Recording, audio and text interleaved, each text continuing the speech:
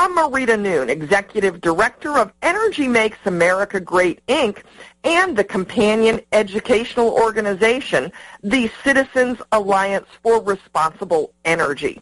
Each week I have the opportunity to interview a variety of experts specifically on the topic of the column that I wrote that week. This week my column is called Campaign 2016, Nobody Cares About Climate Change. Now, it's an interesting topic, and this past week there was so much news to address. We had first the president's announcement of a $10 a barrel tax on oil, his proposal, which of course has no chance of making it through Congress. Then his full budget was released, and his full budget included a permanent extension of the tax credits for wind and solar energy. And of course, we've addressed those tax credits many times here on America's Voice for Energy. Then the next day, we had the Supreme Court decision that came out saying that the Supreme Court was putting a hold, an unprecedented activity, putting a hold on the president's Clean Power Plan. However, I chose not to write on any of those topics because they all got a lot of press coverage. And as you know, I like to address things that are kind of undercovered.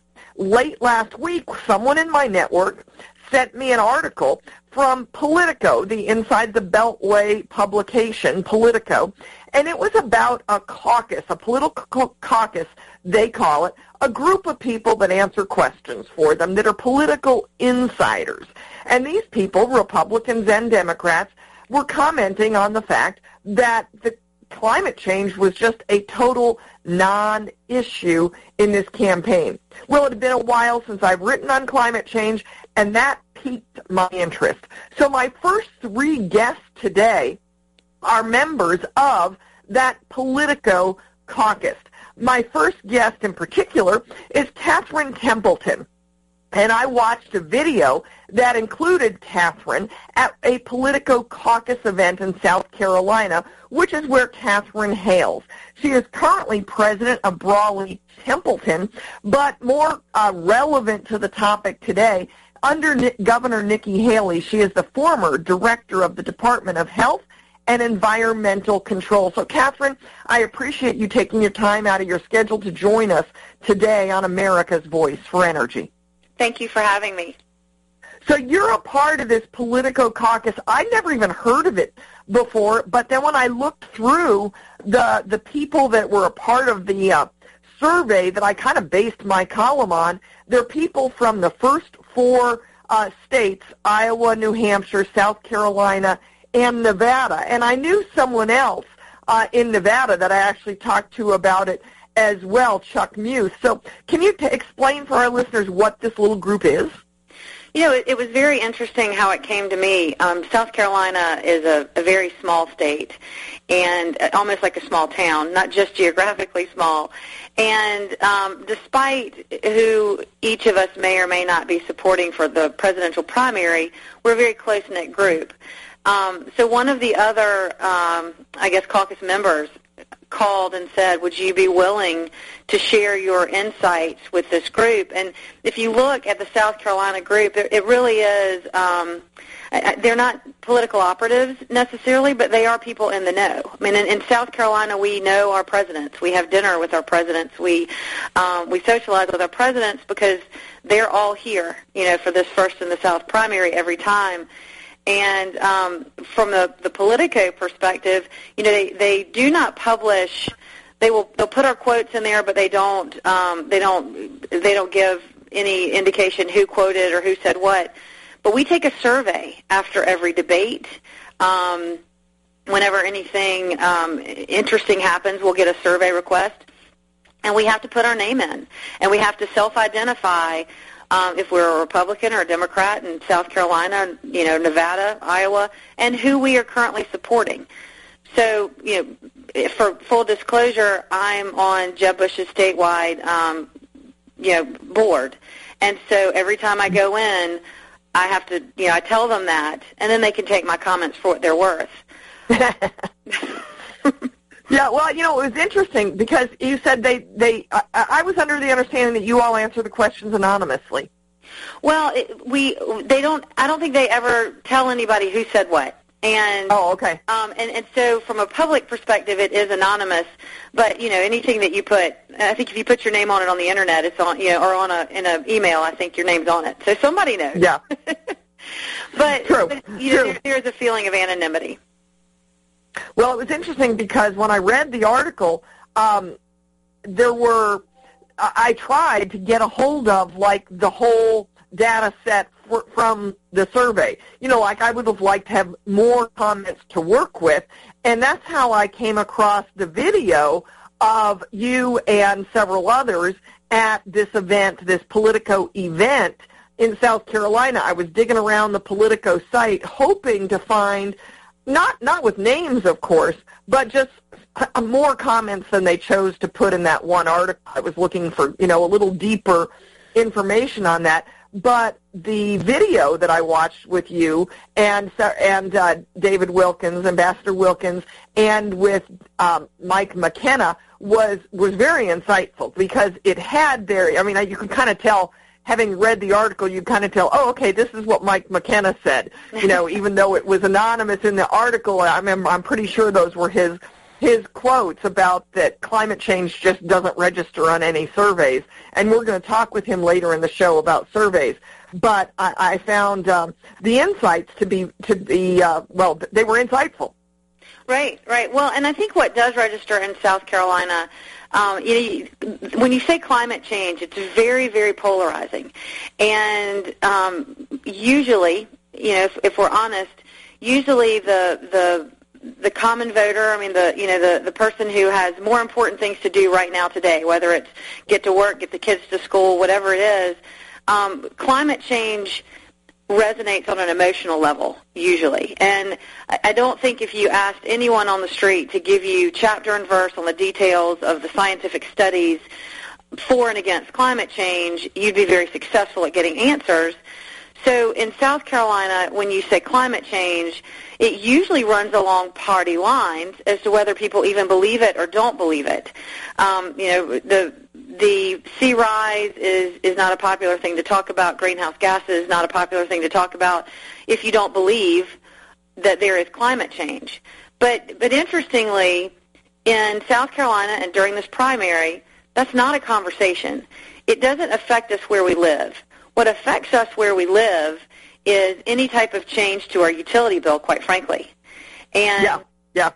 I know that we're not talking about the Supreme Court decision very, very much today, but one thing that South Carolina... No, well, you've got experience with it, so definitely please feel free to put that in, because it is a big news item this past week, that's for sure. Well, when I was at the Department of Health and Environmental Control, the woman in charge of the air program, Myra Reeves, who is now in charge of all environment for South Carolina and is incredible, she created the model for the United States on how to bring stakeholders together. So we sat in a room, a big room, with utilities, with environmentalists, with the natural gas industry, with solar, wind, offshore drilling, you name it. We sat in a room to try to figure out how we were going to comply with this rule, while I sat in a different room in the federal spectrum and fought against the rule, period, because it was an overreach. But South Carolina is unique in a number of ways in this particular situation because, number one, despite the fact that I sat with the EPA on numerous occasions, and they've recognized this, despite my pushback on the overreach, they also lauded. I got a call from the regional director. She said, "I'm giving you a hug over the phone. Thank you for being pragmatic. I understand that you don't agree, but y'all have created the model in the nation on how to deal with this pragmatically." But here's the other thing that was so painful for South Carolina, and it matters to the voter. South Carolina shut down its coal facilities. South Carolina invested tens of millions of dollars in new nuclear, billions with Georgia, in new nuclear clean energy. And as a result, South Carolina alone changed the balance on the checkbook for the entire nation. we shut down more coal plants than anyone else, and as a percentage for the nation, the highest percentage. And we're the only ones investing in new nuclear. So, that all of that has really been a shift, and it will be felt in every home in South Carolina with the rate changes. I mean, it's expensive. And the rate changes are going to be roughly what? I don't know. We don't know yet. The public service. I mean, I assume they're going to be an increase. Absolutely, yes. They've been an increase everywhere with the forced implementation of higher percentage of renewables. They've provided rate increases everywhere, from 50% to some places their bills have doubled. Absolutely. And what the South Carolina utilities have done to try to assuage that pain for our citizens is they agreed in our last legislative session at the state level, they agreed to a solar bill that allows residents and businesses to choose solar if they need to. From an economic perspective, their tax cuts or tax incentives for that. But here's the important thing that we all have to remember. As great as the sunshine is, as free as the sunshine is, it's not a load base. In other words, it's fabulous when the sun is out, but you still have to have that nuclear energy. You still have to have the nuclear facilities that are constant and reliable. Or the coal if you're in a different state since yours have been shut down. Absolutely, absolutely. And we have another dynamic in South Carolina that's gotten a lot of attention. We have and it's actually a group from North Carolina has come down and they're really making a lot of hay about coal ash. They're trying to make it a hazardous material, and it's not. Oh, I had someone on a few weeks ago, the president or the executive director of the American Association of Coal Ash, or whatever it was. Fascinating education on coal ash. We've got about 1 minute left, Catherine. Okay, well, I won't go down that road, but I think I'd love to go down that road. I wish we had more time. I would too, but I think what you're seeing from the presidential in South Carolina right now, from a Republican perspective, is that the presidential is really about all of the above for energy, whatever is best. And we can't forget to play long ball from a national security perspective with oil and gas as well, because don't forget, President Obama has still not put the oil back into the reserves that he depleted in order to reduce costs. And so we're dependent now. If the Middle East decides that they want to jack up prices tomorrow, we don't even have the reserves now in the United States under this administration. So, I think that's bearing itself out a little bit in the electorate.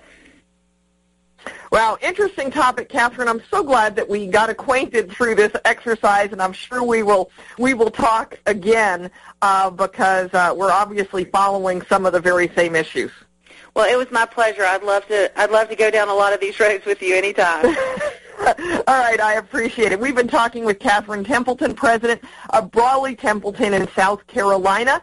We've been talking about the 2016 campaign and specifically climate change. We'll be right back with our next guest. Affordable health insurance was the promise of Obamacare, but for many, the government mandate caused more problems than it solved. This is Dr. Elena George from Medicine on Call, and I want to tell you about a truly affordable alternative allowed under Obamacare, Liberty HealthShare. Liberty HealthShare bypasses doctor and hospital panels, giving you the freedom to choose. And with a maximum of $500 out-of-pocket per person and 100% coverage up to $1 million per year per occurrence, you can rest assured knowing you and your family are protected. Coverage starts as low as $107 per month and also includes dental, vision, pharmacy, and holistic care. Liberty HealthShare puts you back in charge of your health. Visit them online at libertyoncall.org. Again, for a true affordable alternative to Obamacare, visit libertyoncall.org or call toll-free 1-800-714-6993 today. Did you miss a show that you really wanted to hear? All of our programs are available for download on americaswebradio.com and on iTunes. You can listen to your favorite programs on americaswebradio.com anytime you like. The disease of addiction is a life-altering challenge, not just for the person suffering its effects, but also for the family and friends who support and love the one caught in its grasp. What should be the course of treatment? Who is the best person to render treatment? And what is the best place to go for the care that is needed? We know that you want answers to these and many more questions. Call 770-696-9862 and speak to a representative of the Atlanta Healing Center.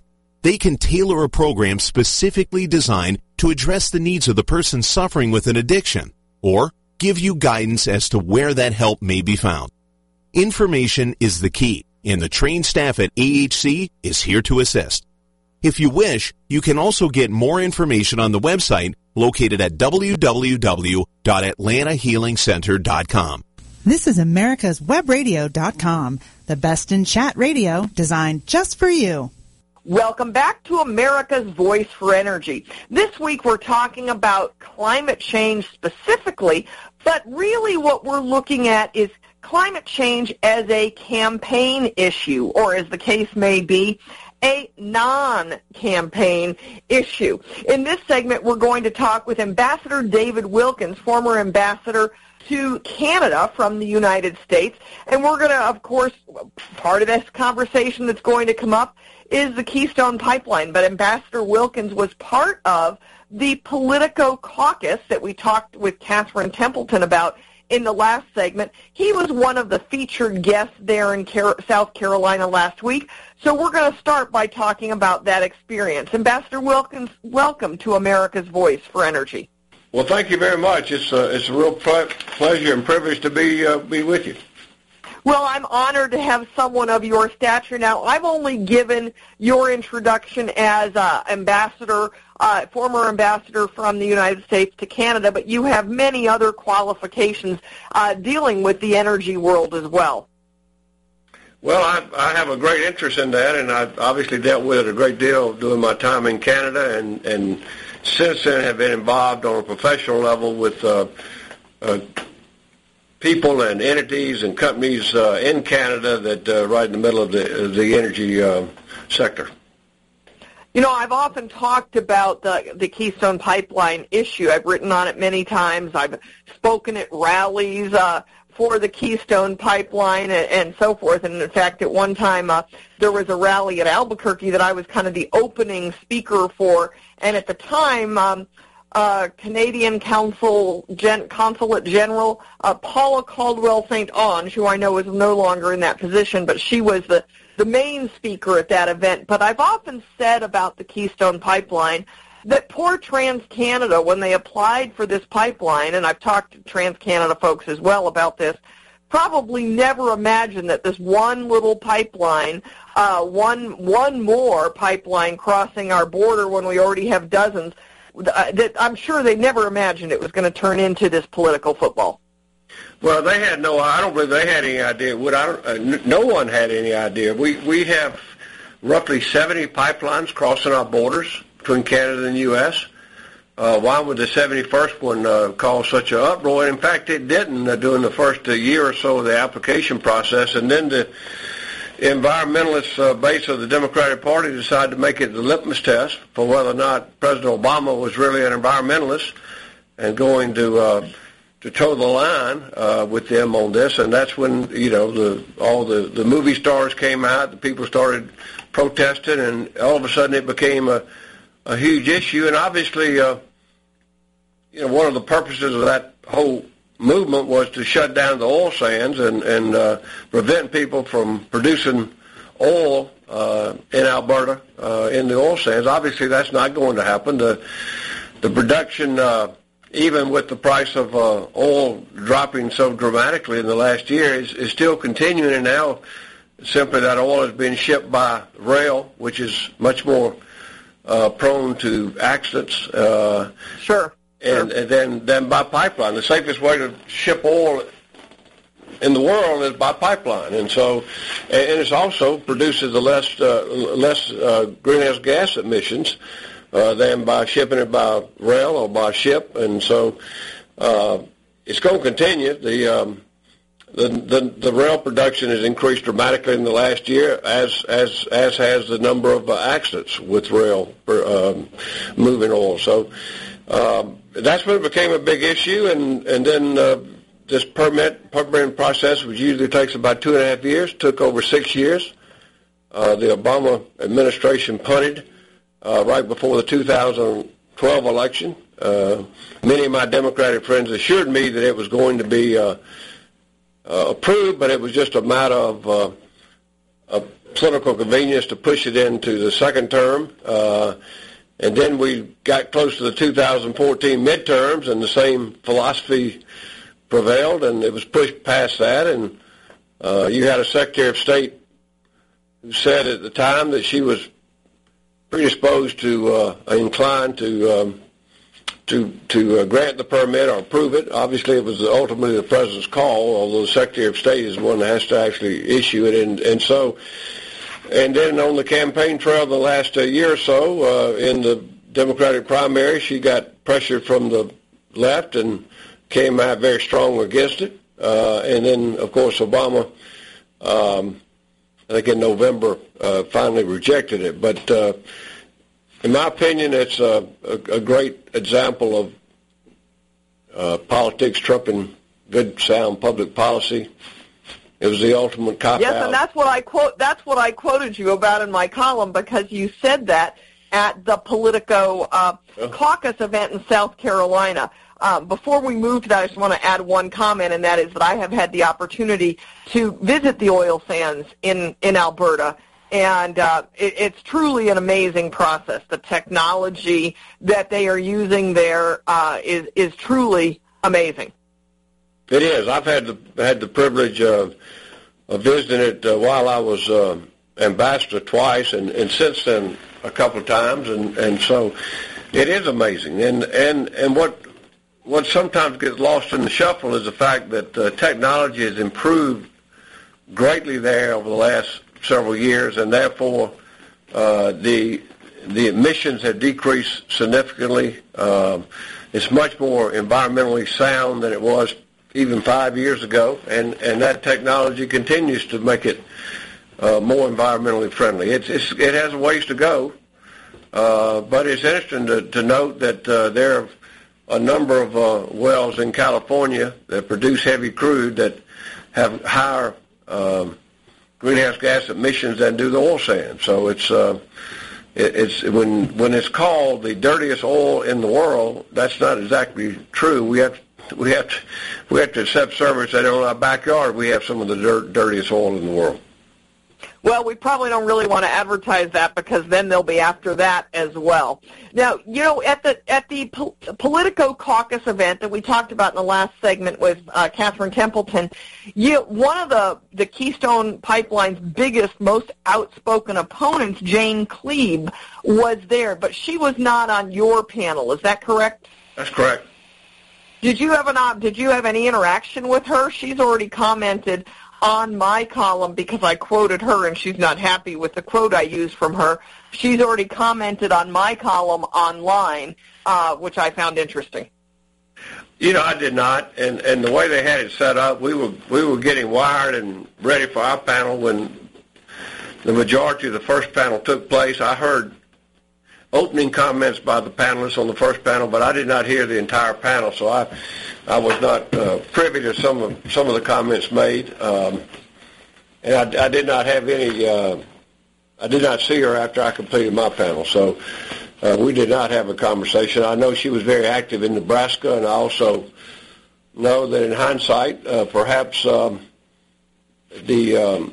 TransCanada might have done some other things regarding the route taken in Nebraska, and done a little more homework on that. But the bottom line is, we had this, after 6 years of delay, the President rejected the pipeline, 800,000 barrels of oil coming from Canada to the U.S. We're still getting oil from people that don't like us, like Venezuela. And if you open up this pipeline, you could actually in a few years basically stop receiving oil from Venezuela. You wouldn't be dependent on their oil. So it absolutely defies logic not to take this oil from a friend and ally. Of all the countries we import import oil from, Venezuela and Saudi Arabia and obviously Mexico. I mean, Canada is the only country that has environmental standards in place, and yet we're denying them increasing their oil imports to the U.S., oil exports to the U.S. At the same time. That makes us still dependent on oil from folks that don't have environmental standards and don't have the same rule of law or the same philosophy as the U.S. does, and quite frankly, in some cases, don't like us. Yeah, it's obvious that while you are no longer the ambassador to Canada, that you have not lost your passion for this particular project. Well, I am a fan of Canada, but I'm also a fan of good old common sense, and I'm even a bigger fan of the United States of America. And it just to me makes no sense. It's a colossal cop out for us to treat our best friend or should be our best friend and ally this way. I mean, I was there 4 years. I can tell you how we treat each other, resonates in Canada. They were in 2005 area. Canada was, in general, was not happy with the U.S. the way we were treating them with softwood lumber and the heavy tariffs we were imposing on their lumber coming to the U.S. The Prime Minister and the President got together in 2006 and resolved to solve it, and they did, and it made the relationship stronger. This rejection of the pipeline and the way Canada was treated, delay after delay after delay, has had a negative effect, I think, on the relationship. Many people in Canada simply do not believe that the U.S. has treated them fairly on this issue, and we want the relationship to be as strong as possible, and we want the leaders to get along. But this was not a positive step toward that relationship. Yeah. We've just got now just a couple minutes left, Ambassador.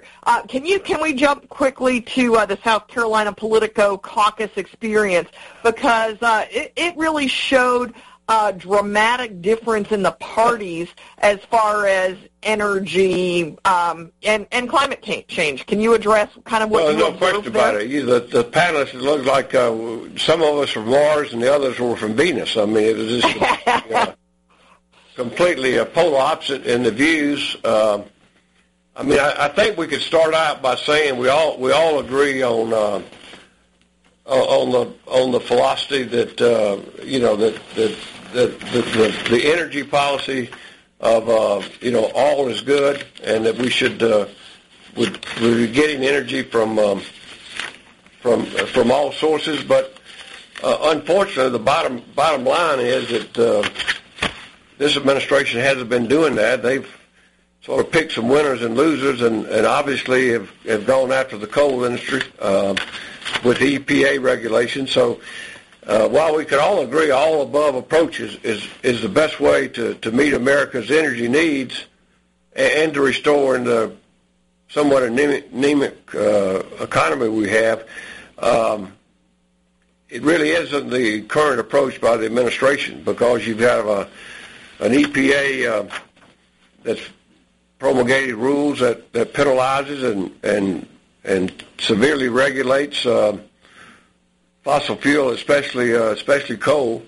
And so that's why the Supreme Court decision, there was even disagreement about what it said, but the Supreme Court decision a week ago that for the first time ever halted a regulation from taking effect prior to any disposition of that regulation, good or bad, pro or con, at the lower court was significant. So the EPA was stopped in its tracks, and until the lower court can rule, and then until the Supreme Court ultimately rules on it. So it certainly buys time for the coal industry, but it was a real slap in the face to EPA, and there was even disagreement on the panel as to what that meant. Truly, it was not a decision on the merits, but for the Supreme Court to issue that basically injunction against EPA before any hearing on the merits, it never been done before. So it was pretty significant. Yeah. it was a dramatic week in the energy news world. So, Ambassador David Wilkins, I appreciate you joining us. We're out of time. In fact, we're over time. But I appreciate you sharing your insights with us, and I encourage our listeners to check out my column, which has a link to the caucus, the Politico caucus in South Carolina, that you might find interesting to listen to, where David Wilkins was one of the featured guests. Thanks for joining us on America's Voice for Energy. Perhaps you are struggling to cope with the disease of addiction. If not, you probably know a family member or friend that needs help in battling the cravings and the personal and professional damage done by the effects of drugs or alcohol. Get a pen and paper and be ready to write down the following. These are the issues that the trained staff at the Atlanta Healing Center address and treat every day. Their doctors and counselors with over 40 years of practice in the field of addiction can treat the suffering individual in a thoughtful, compassionate, and experienced manner and guide him or her along the path to recovery. So call 770-696-9862 and speak to a knowledgeable staff member about how you or your loved one can be helped to enjoy a better and healthier life. More information is also available on the website at www.atlantahealingcenter.com. The Docs for Patient Care Foundation is your way to join the fight and become a member of an organization created by doctors for patients, dedicated to fighting for your healthcare freedom and preserving the doctor-patient relationship. Get a pen and paper. Write down docs4patientcarefoundation.org. That's DOCS, the number 4, patientcarefoundation.org. Go to our site and please make a generous tax-deductible donation and join the fight today. Thank you. This is americaswebradio.com, the best in chat radio designed just for you. Welcome back to America's Voice for Energy. This week we've been talking about some new friends that I've made through the Politico caucus process. Their panel of experts that they reach out to, political insiders. And our first 3 guests today are folks that have never been on the show with me before, folks that I've never met. And we had a great time with Catherine Templeton and Ambassador Wilkins, and I'm expecting that we will have a wonderful time in this third segment as well with Mike McKenna, who is president of MWR Strategies.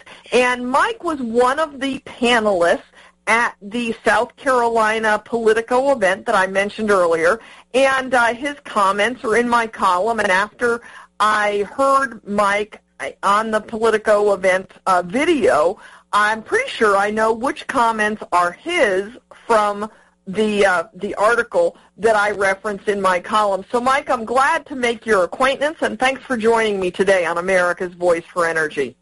Yeah, thanks for having me. So the Politico caucus environment day, I understand that after each debate or maybe other major political events, they send out survey questions to those of you who have agreed to answer these questions, those of you political insiders who have agreed to answer those questions. Is that correct? Yeah. So you all answer these questions anonymously, I understand. But I'm pretty certain I know from watching you on the video, I'm pretty sure I know which comments are yours. Is that correct? Would they be obvious to me? Maybe, but I usually don't comment at all. You know, when I get asked to do it, I just answer the questions. Let's put it this way: there were several comments that I thought I could have written that. Right. So, certainly not far off from where I am. All right. Well, anyway, I'm particularly interested with you because after I watched you on the video, I reached out to you. You responded, and you sent me a 7-page document, which I've since forwarded on to a lot of my colleagues.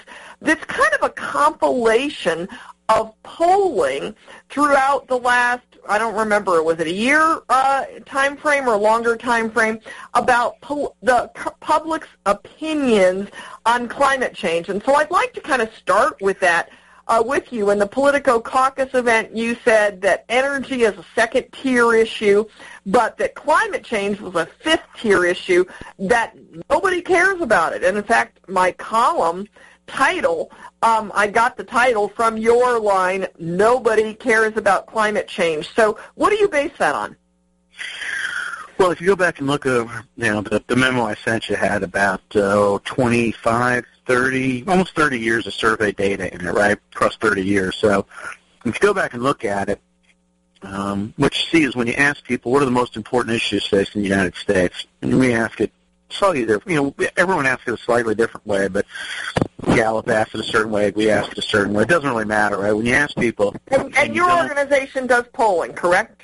Yes, ma'am. I'm sorry. Yes, ma'am. Okay. Just want to clarify. So you have a lot of expertise on the topic of polling. I hesitate to say that. I know a little something about it. So, I've only been doing it for about 20 years now. So when you ask it, it's always at the bottom, right? And even when you give people a list, usually when you don't give them a list, just say, look, tell me the most important thing, and you let them answer, it's always at the bottom. Let me give you an example of what that means. If you ask 1,000 likely voters, and we've done this as recently as 2 months ago, you ask 1,000 likely voters, most important issue facing the country, second most important issue facing the country, you get 2,000 answers all in. We might have 30 people who say climate change, right? But we've had as small as 6, right, of 1,000. So it's always denominated in 0.5%, 1%, something like that. So the bottom of like a long list of 20 issues, bottom. If you gave them a list of things, look, I'm going to read you 7 or 8 things. Tell me which is the most important thing. Climate change always winds up at the bottom, and it doesn't matter. My surveys, Gallup, Democratic firms, it's all the same, right? Over the last 30 years, it's all looked the same. So that's, when I got asked that question, I'm like, hey, it's a 5th-tier issue, and, energy, you ask the same kind of sequence about energy, you get 7, 8, 9, 10%, depending on the price of gasoline that day. And that's why I consider it a 2nd-tier issue, right? Big issues, national security, immigration, the economy, right? Always education. Yeah. Sometimes, get numbers in double digits, and then there's a sequence of issues that get numbers in the high single digits, and then there's 20 issues that get mentions, right? Energy is always in that 2nd tier. So I wasn't being funny. I was trying to be, analytical. So your comment was factual. Yeah, and that's, the memo I sent you was, let me tell you something about that real quick. A senator who should have known better in a conversation with me said, hey, we're losing this debate, the debate about climate change. More people believe this than they used to. And I was like, that's not right. That's not right. And he says, well, I keep reading in the newspapers or whatever. I'm like, okay, that's not right. That's why I put that memo together. Yeah, that's because the mainstream media supports this agenda. Right.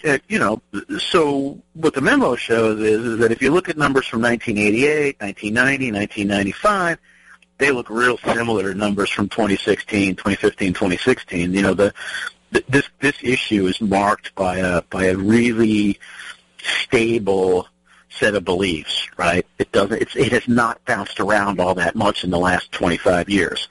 So, But if there's any movement, the movement it's declining. Fewer people are motivated by this issue than there were before what I like to call the most expensive and most extensive public relations campaign in the history of the world. Fewer people are motivated by this now than there were 25 years ago. Yeah, I sort of think about it this way. I used to have these numbers in my head by heart. Coca-Cola spends about $50 billion, anywhere from $20 to $50 billion a year, depending on the year, globally to work their brand, right?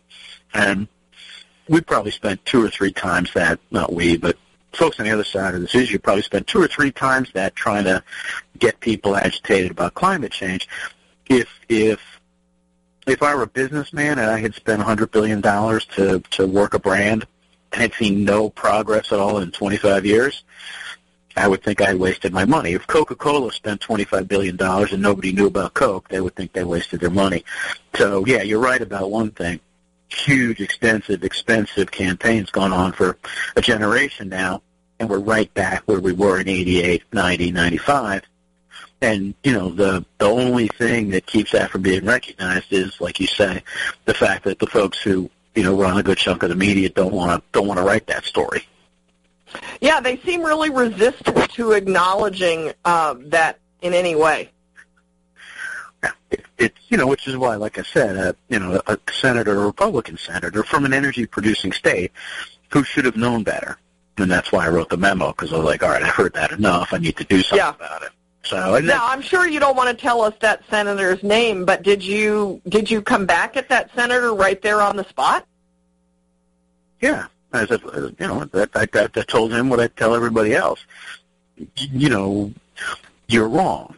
And this is not one of those things that, we can have a difference of opinion about, right? There's a lot of data that says you're wrong. If you believe in opinion research, if you think it's correct, and I think it's correct more often than not. Well, especially when you've got that body of research, as from your 7-page memo, there's a large body of research there. Right, and it's not just me, right? It's like I said, you can look at anybody's survey data over time. Gallup has the best, right? So we tend to use that. But truthfully, Democratic surveys, New York Times and CBS News, NBC News and the Wall Street Journal, University of Michigan, University of Texas, you can look at all their data sets, and over time they tell you the same story. So it's not just one data set. It's not just one snapshot in time. When you look at it over the history of the 30 years we've been doing opinion research on this, it tells a pretty coherent story. And that is that, nobody's excited about this, that very, very few people are willing to pay anything for it other than an exceedingly small amount, like denominated in, $10 a year kind of thing. It's not, and the same, there's about 60% of the people who either, voters who either don't believe it's happening or aren't sure of human attribution. So, none of those numbers have changed a lot. And that's, I don't quite understand what the other side thinks is going to happen here.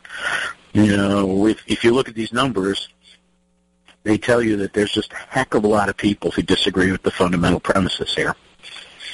Yeah, so getting to that, Dan, this has become climate change, and really energy in general, has become an extremely partisan issue. From your insider operative status, why do you think that is? What do you see? Well, two things. First off, it really isn't a partisan issue, right? There's a whole bunch of people, and they cut across partisan lines, who aren't willing to pay anything for this. And let me give you one real quick example. We did research in Oregon last summer. Summer 2014. Sorry, summer before last, 2014. We asked Oregonians, not exactly crazy right-wingers, right? How much extra they'd be willing to pay per gallon of gasoline to address climate change, right? The median answer was 3 cents. Let me give you, that would translate out into a carbon tax of about $3 a ton. The Obama administration just proposed in their most recent budget a gasoline tax of 25 cents per gallon, right? Yeah. So that 25 cents is way, way, way out there, even for the crazy greenies in Oregon, right? So, and I put the crazy greenies in Oregon in quotes, right? Because Oregon's, mostly like everybody else in America, right? They're sensible people. So, we asked the same question in Washington, state of Washington. Their median number is about a half a cent a gallon. So, there's a lot of coherence among people, so that's thing one. And then thing two is, the reason why this is such an important issue now, why it's become such an important issue, why the volumes come up on it so much, is because, the Democratic Party is, used to be the party of people who are comfortable with guns, Roman Catholics, I myself am one, union folks, and like that. But, nowadays the Democratic Party is, of course, the party of, government employee unions, right, and environmentalists. To a large extent, the environmental community drives the agenda of the Democratic Party. Yeah. We're about out of time, Mike. Do you have 15 minutes to stay with me through the next segment? Sure, absolutely. Okay, well, great. We're going to take a break then right now, and we're going to come back with more with Mike McKenna, because I'm just fascinated with this conversation. Unfortunately, I have the ability to to go with you for another segment. So please stay tuned with us on America's Voice for Energy, and we'll be right back. Watchdog is a term given an organization like the United States Justice Foundation, which since 1979 has been watching out and, when necessary, taking the appropriate action from testifying to litigating to protect our constitutional rights. USJF, a non-profit organization, is nationally recognized not only as a watchdog, but many in the government, as well as those involved in legal cases, have also called the USJF a bulldog for the tenacious approach in their presentation and proof of what is right. Find out more at www.usjf.net. Support USJF as they support you. This is America'sWebRadio.com, the best in chat radio designed just for you.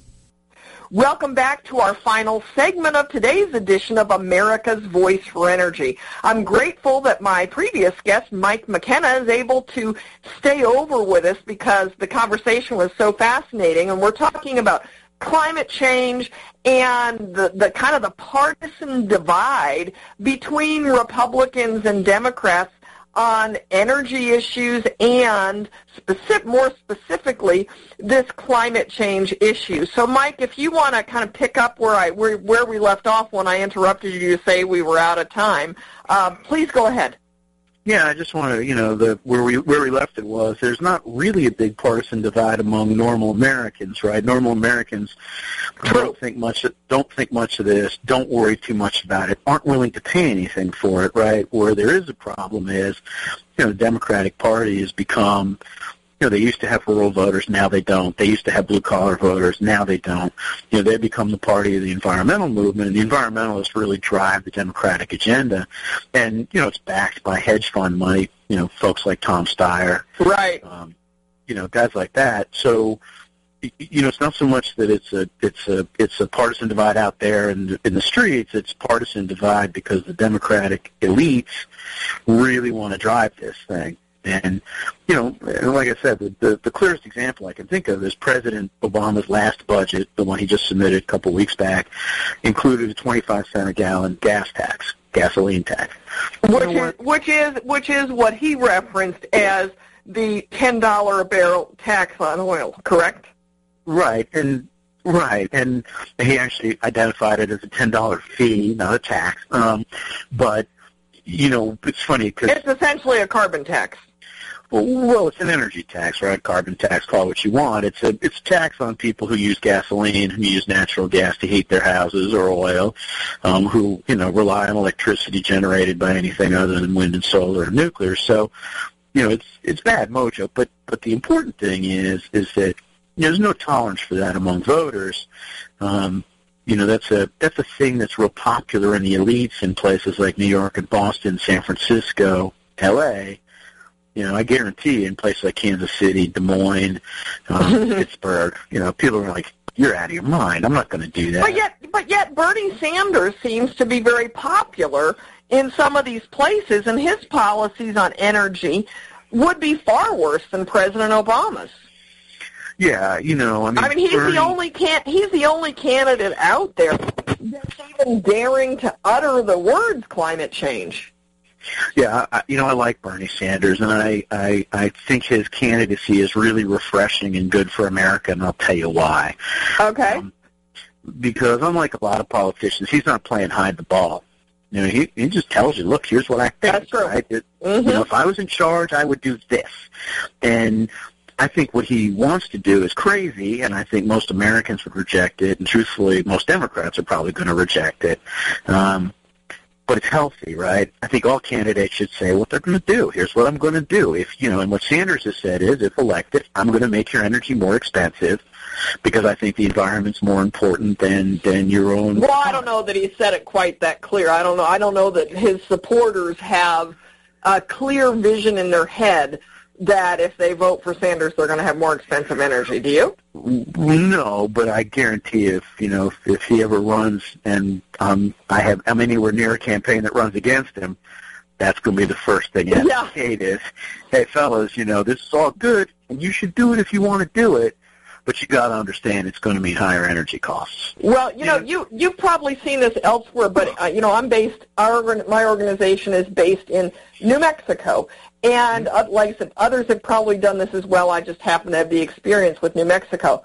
And in New Mexico, our primary utility company is called PNM, Public Utility Company of New Mexico, PNM.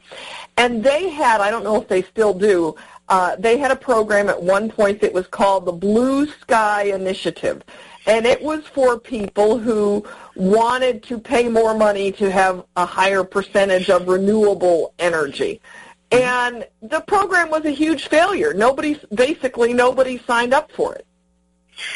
Yeah, and we've seen that kind of thing go on around the country. I'll tell you a funny story about that. I was doing a focus group for a relatively modest-sized Midwestern utility, had the same program. I can't remember what the name of it was.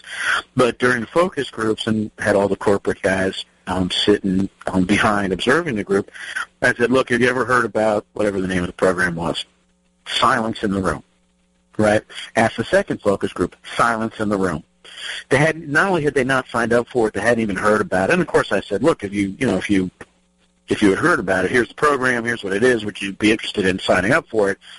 And everyone's like, no, I'm not interested in it. And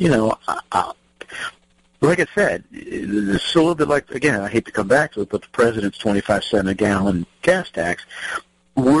If you were getting gasoline for free, you still would not be interested in giving the federal government 25 cents a gallon. And everyone says, well, gas prices are low, so no one's going to care. I guarantee you, nobody wants to give the federal government any more money than they absolutely have to. Yeah, well, nobody wants an increase in taxes for anything, and for that reason, I have always kind of advocated. Now, I'm against cap and trade, and I'm against putting a price on carbon, period. But if you're going to do it, I have always said, do it as a carbon tax. That way it's honest. That way the people see it clearly. For a cap and trade, if that ever had gotten through, which hallelujah did not, but a cap and trade would be buried and priced into everything, and the average consumer wouldn't realize it. But if you have a carbon tax, it's really clear, you voted this in, you legislator, my congressman, my senator, whatever, you voted to raise taxes, and they've got to be, carry that burden. And I think by calling it a tax, the public is far less, willing to go with it. Right. And coming back to Bernie Sanders, hence my admiration for Bernie Sanders. Unlike a lot of people, he's pretty clear. He doesn't hide a lot of stuff. And, so you're like, okay, I know this is going to cost a bunch of money, but here's what I think the benefit of it is. And, the president, again, finally in his last budget, right, came clear on what he really wants to do. He really wants to make energy more expensive. And so I appreciate the clarity. And he really sides with the green movement versus the unions. I've done several interviews in the past on this show on Keystone Pipeline, and we talked with Ambassador Wilkins in the second segment of the show about the Keystone Pipeline.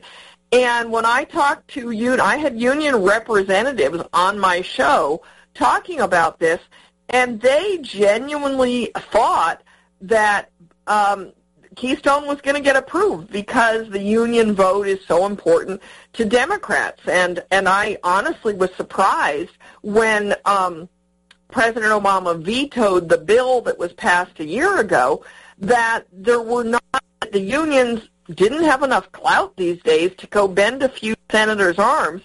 I mean, we were only short, I don't remember, it was 4 or 5 senators to have a veto-proof majority, and I found it shocking that they were not able to bring those Democrats on board. As you said, the Democratic Party has really changed dramatically. Yeah, and that's the bottom line, right? The environmentalists are much more important than the building and construction union guys. If the Republican Party was a different group of people, they'd recognize this moment for what it is. Well, I wish they would. Can you influence them at all? You're an influencer. You're an insider. I wish. I agree with you. It makes me crazy that the Republicans can't, and maybe they have. I mean, the reality is Obama's war on coal has turned the Kentucky governor's mansion into a Republican residence for the first time in like 40 years or something, and West Virginia has just passed right to work. So we're definitely seeing movement. Yeah, I'm a big believer that everybody learns in their own time, but they all learn eventually. And it's one of those things. I'm certain that a generation from now, union folks will be Republican folks. I'm just not. If there's any union folks left, I'm hopeful. How about if I? Well, unions that are not SCEIU or whatever those letters are. Like I said, working unions, right? Guys who build stuff. I'm from union households myself, and I believe in making stuff in this country, and I'm not at all opposed to union guys making stuff. So. But I find myself in the minority in a lot of conversations in the Republican Party. So, well, I was at a hearing with the EPA on the Clean Power Plan in Atlanta, and all the union guys were there, and they were there wearing their camouflage T-shirts with the union stuff on them, and I got a picture of myself taken with all the union guys with them kind of holding me up, like in an arm, they made a chair for me out of their arms, and I sat on it, and we were all good pals for that day because they were so pleased that with what I said, speaking out against the Clean Power Plan. Mike, we've only got a few minutes left. Can we go back to the Politico Caucus event in South Carolina for a moment? And you, on the stage, were Republicans and Democrats. Can you kind of give us kind of a first-hand experience of what you saw and the difference in the folks who were there, the different attitudes towards energy and climate change? Yeah, I think, the fellow who was there from the Clinton campaign, a guy named Trevor Hauser, is a pretty smart kid. He's not unlike folks in D.C., a lot of young kids in D.C. He knows a lot of facts. He knows a lot of policy stuff. He has a little trouble, like the Clinton guys, he has a little trouble imagining the scope of the importance of energy to the American economy. He has a little trouble imagining the scope of damage that some of these regulations do to actual people. And he has a little trouble sort of disconnecting from the propaganda, right? He's a talking points guy. He definitely was spewing the talking points, no question. Yeah, which kind of disappointed me. I thought we were actually going to have a conversation. And, Jane Klebe was there from Bold, Alaska. She was there more or less as a I don't want to say representative, but she was there representing sort of the Bernie Sanders outlook on the world. She has zero appreciation for the actual energy system that we have now, right? That they all think that somehow miraculously we're just going to transfer to green energy. Right, exactly. That 90% of our 88% of our energy is coal, oil, gas, nuclear, right? Solid, boring, important stuff that people depend on gasoline, diesel to get where they're going, that families depend on natural gas to keep them warm, and, they got to have dependable electricity. And, the Sanders folks, and Jane was no exception, sort of imagine a world in which they're the really smart guys, and all the engineers and scientists and innovators who work to get us all that oil, gas, nuclear, coal that we need, those guys are idiots. They don't know what they're doing. Yeah. So, Mike, we're out of time again. I mean, I'm so glad I kept you for this extra segment, and I'm sure that we'll have you back again on America's Voice for Energy when the topic warrants. Is your information available for our listeners somewhere? Oh, yeah, I have a website. You were going to ask me that, MWRSTRAT.com. Sorry, and I post my memos on there from time to time. So, but your 7-page memo that you sent me is not on your website, is that correct? I think it may be. I'll tell you what, if it's not, I'll have it posted shortly. Okay, and that way people can listen. I appreciate you joining us today, Mike, on on America's Voice for Energy. And for all of you out there that are listening, thanks for joining us for this important conversation on the 2016 campaign and the fact that nobody cares about climate change. Please join us again next week for America's Voice for Energy. You are listening to America's Web Radio, your voice in the matter. Don't be hoodwinked by the left, who wants you to believe the fairy tale that we can power America on butterflies, rainbows, and pixie dust. I'm Marita Noon. Get the truth about energy on my show, America's Voice for Energy, only on America's Web Radio. This is America'sWebRadio.com, the best in chat radio designed just for you.